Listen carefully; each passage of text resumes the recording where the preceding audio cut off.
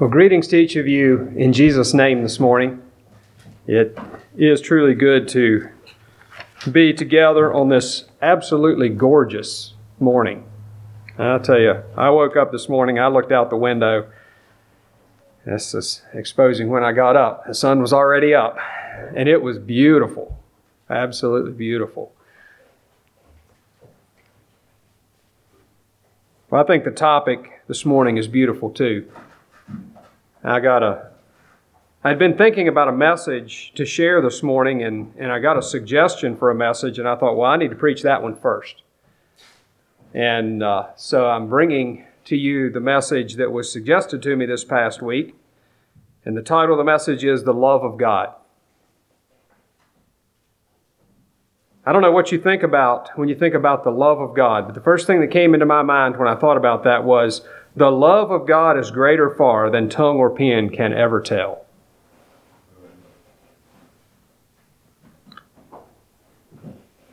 Beloved, let us love one another, for love is of God. And everyone that loveth is born of God and knoweth God. He that loveth not knoweth not God, for God is love. In this was manifest the love of God toward us, because God sent His only begotten Son into the world, that we might live through Him. Herein is love, not that we loved God, but that He loved us, and sent His Son to be a propitiation for our sins. Beloved, if God so loved us, we ought also to love one another. No man hath seen God at any time. If we love one another, God dwelleth in us, and His love is perfected in us.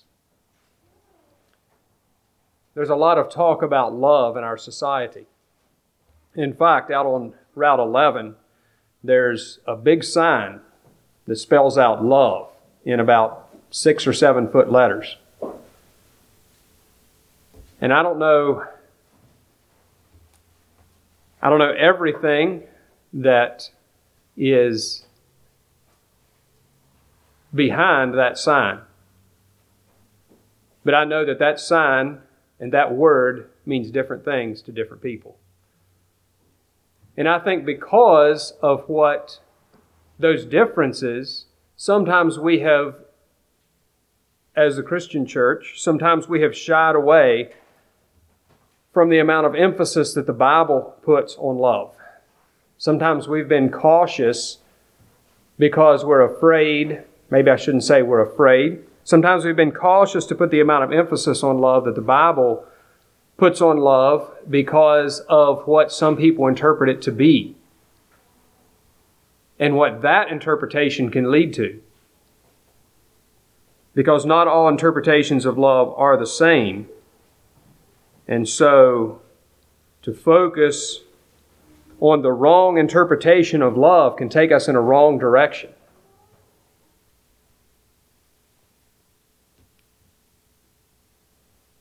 But in these verses that I just read, it says, He that loveth not knoweth not God, for God is love. And then it says how the love of God is manifest. In this was the love of God manifest, or made known to us. He loved us, and He sent His Son to be a propitiation for us. And even though love is defined in many different ways, there is a common ground about love. I have yet to talk to someone or hear someone say or read someone to say, and maybe the person is out there who would say this, but there's a common ground about love, and that is that we consider love to be a good thing. People consider love to be a good thing, even though some of their definitions are different. But within our hearts, there's a longing to experience love. But only God's definition of love will fill that void. And that's what we're focusing on this morning, God's love. There are 4 different points or 4 different aspects of God's love that I want to look at this morning. And a lot of it is, there's a lot of scripture in here. I'm going to tell you where it is, but we're going to be moving through them fairly quickly, so you may not be able to find or look at all those references. The love of God, number one, has set the standard of moral goodness. God's love is defined not by feeling, but by sacrifice. Sacrifice that benefits the object of the love. And that was in those verses that we just read. But in 1 John 3, verse 16, it says, "Hereby perceive we the love of God." This is how we can know what the love of God is. It's how we perceive it. Because He laid down His life for us, and we ought to lay down our lives for the brethren. So it's saying that we perceive the love of God in Him giving His life. And that plays along with what it talks about Christ loved the church and gave Himself for it. So there was a giving. Like Ben said, what can I put into it? God put something into His relationship with us, initiated it by giving His Son. And that's how we perceive His love for us. And that's how His love is defined. I got to thinking, as I was thinking about this message, I got to thinking about what a hero is. You know, there's heroes out there in the world. And what is a hero? Well, a hero is a person who goes out and faces danger of some kind to protect other people or to save other people.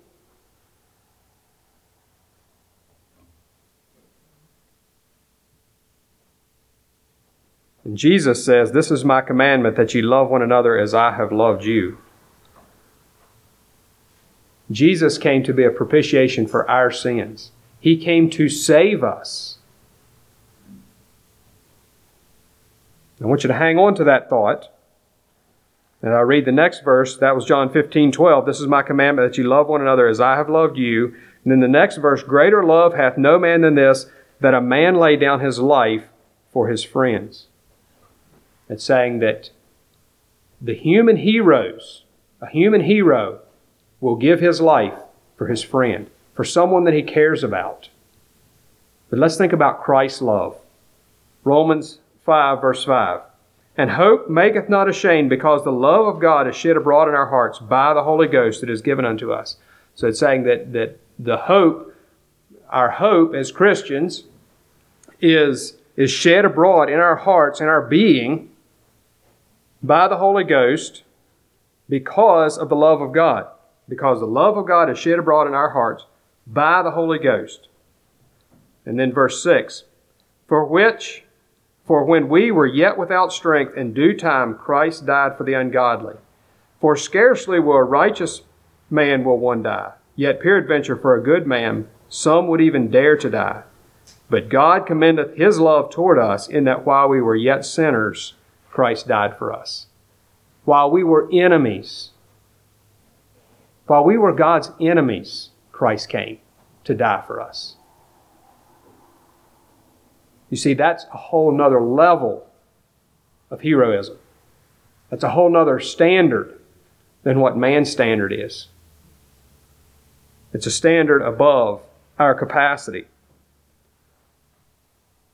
But God doesn't ask us to just conjure that standard up from within ourselves, or to obey Him, to love our enemies. He doesn't call us to do that of ourselves. He invites us to experience His love. He initiated that kind of love, and He invites us to experience that love, to receive it from Him. And He's waiting and longing for us to open up our hearts to His amazing love, so that we can experience that kind of love as individuals. So that He can pour into our broken, empty vessels His love.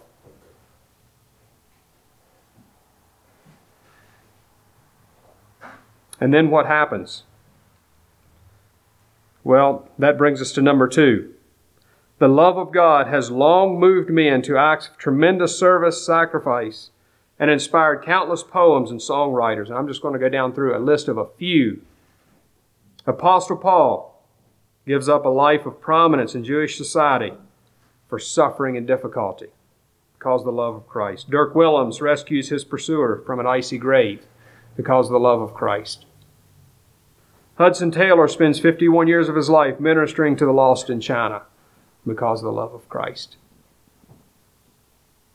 Jim Elliot gives his life to take the message of God's love to unreached people. David and others in Israel's history wrote the Psalms full of poetic songs of God's love and mercy. Fanny Crosby wrote, how many do you think? Do you have any idea how many hymns Fanny Crosby wrote? That's right in the middle of the numbers that I found. Somewhere between 5,500 and 9,000 hymns because of what Christ did for her. And she wrote some of my favorite hymns. She wrote some beautiful hymns. When God's love is poured into a vessel, then His love is there to flow out, to inspire. Why did those people do this? Not because they just heard about God's love, but because they experienced it personally.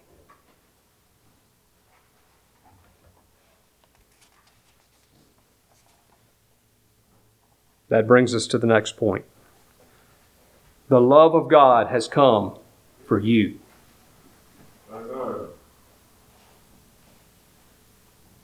Who verily was foreordained, speaking of Christ, was foreordained from the foundation of the world, but was manifest in these last times for you. And Jesus said, Come unto me, all ye that labor and are heavy laden, and I will give you rest. Take my yoke upon you and learn of me, for I am meek and lowly in heart, and ye shall find rest unto your souls. For my yoke is easy and my burden is light. This rest for your soul, this longing that you have to experience love, God's love, is for you. It's available to you. And rest for that soul, that longing soul. Ephesians 3, verse 18, that ye may, it's talking about the church, may be able to comprehend with all saints what is the breadth and length and depth and height, and to know the love of Christ that passeth knowledge, that ye might be filled with all the fullness of God. That we might be filled up with the love of God, with that fullness that He has. How deep the Father's love for us, how vast beyond all measure, that He should give His only Son to make a wretch His treasure. So far from God, and He gave His Son for you and for me. The love of God, the love of Christ that passeth knowledge. We can't understand that kind of love until we come to know Him. And as a redeemed soul, you are God's treasure. You are loved by God. And you are His treasure. And experiencing the love of God personally gives you the highest level of value and purpose that you can have in this world. To be loved by God. To experience His love. And that love, number 4, calls you to heights of goodness and glory. Turn in your songbooks to number 417.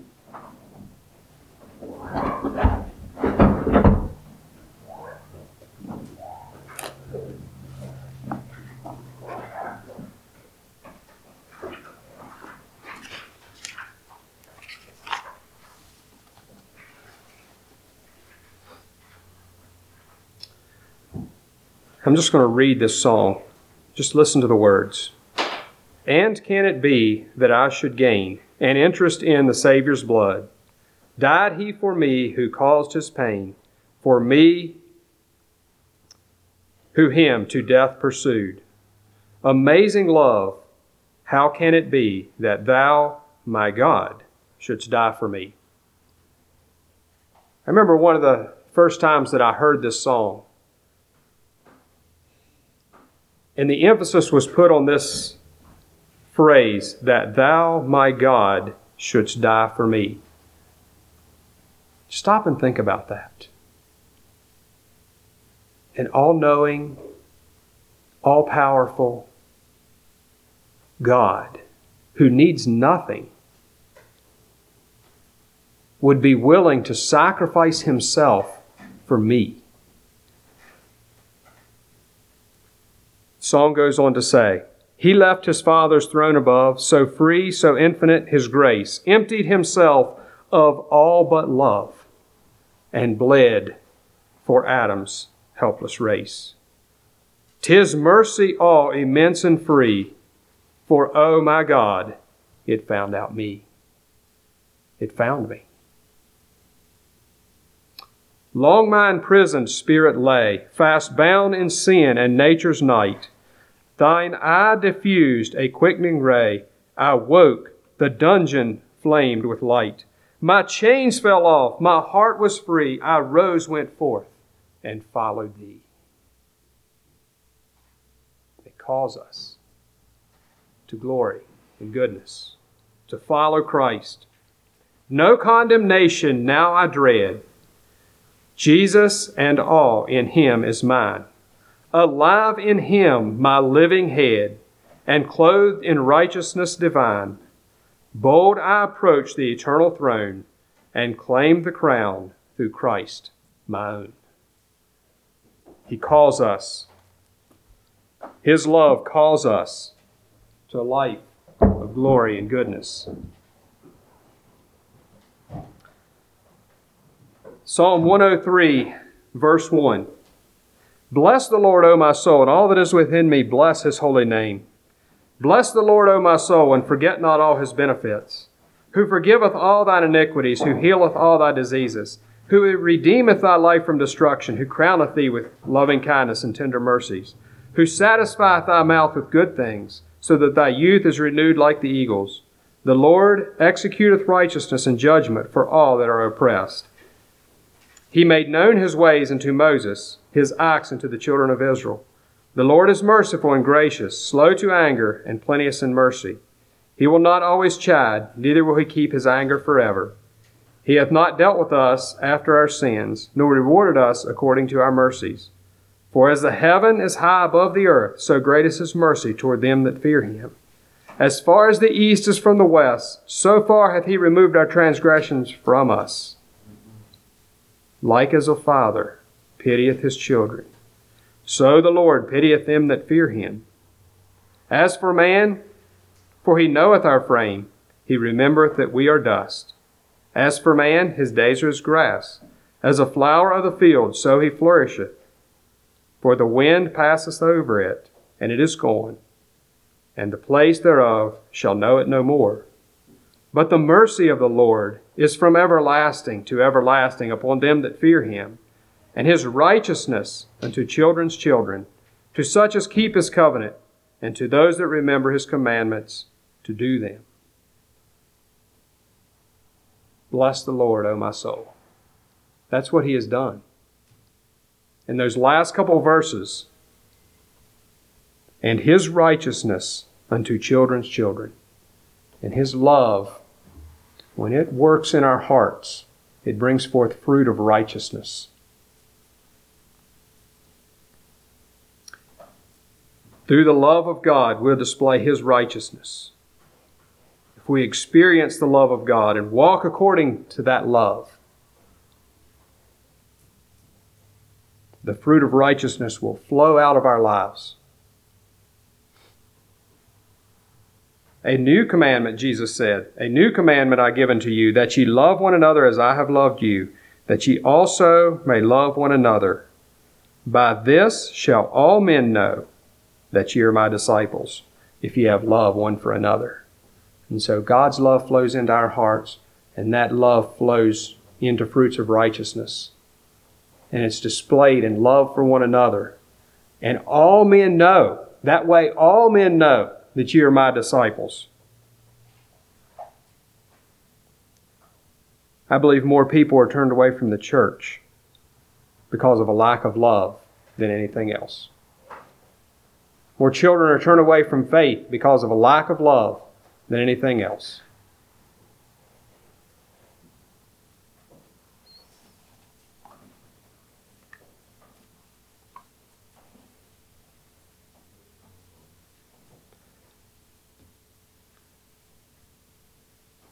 There was one thing that I realized this morning that I had left out of this message.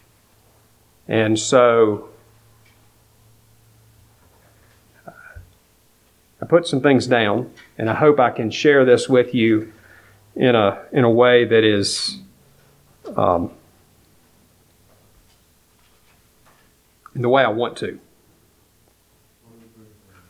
But experiencing the love of God is the fundamental motivation in the Christian life. And I heard a statement some time ago that troubled me. And I can't remember the exact quote, but it had something to do about avoiding an emphasis on relationship. Too much emphasis on relationship. And that really bothered me. Because the first thing that came to my mind when they said that, Jesus gave 3 commandments that he said covered everything else. Do you know what those 3 commandments are? That's 1. That's 2.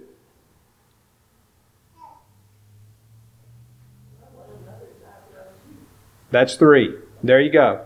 So he said that you should love the Lord your God with all of your heart. You should love your neighbor as yourself. And that we should love those who are our fellow disciples as he loved us. What is that? That's relationship. That's relationship. And God, when we have a proper relationship with God, we have a proper love for God, we will always operate according to his truth as nearly as we can. And so a proper love for God is fundamental to living out practical Christian living. Obedience. Can we overemphasize the love of God? I don't think we can. It's a misinterpretation of love that we can overemphasize. But we cannot overemphasize a love for God. Because, brothers and sisters, I believe in the depth of my heart that what has carried me through my Christian life to this point has been a love for God, a commitment to loving God with all of my heart, soul, mind, and strength. And out of that has flowed the victory in my Christian life. And I want to encourage us this morning to embrace the love of God and to commit ourselves to loving him in return and to that relationship, because out of that will flow practical Christian living, obedient Christian living. Christ was committed to his Father's will because of their love relationship with each other. And that led to obedience. And that led to joy. And when we do things God's way, it leads to joy. Because we know that he loves us and he gave us his commandments. Because he loves us. And he wants the very best for us.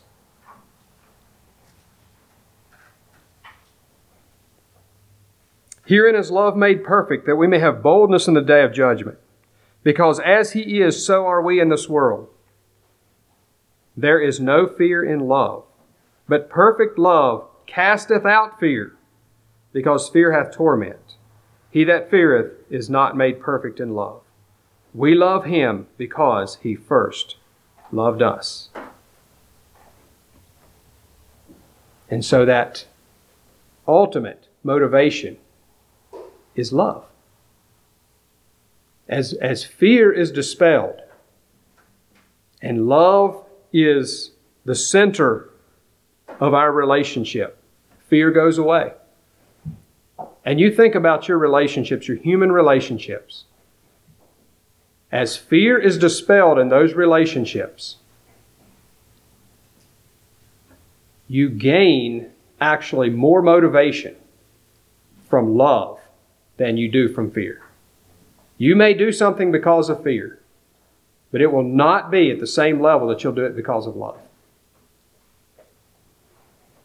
And love will cast out fear.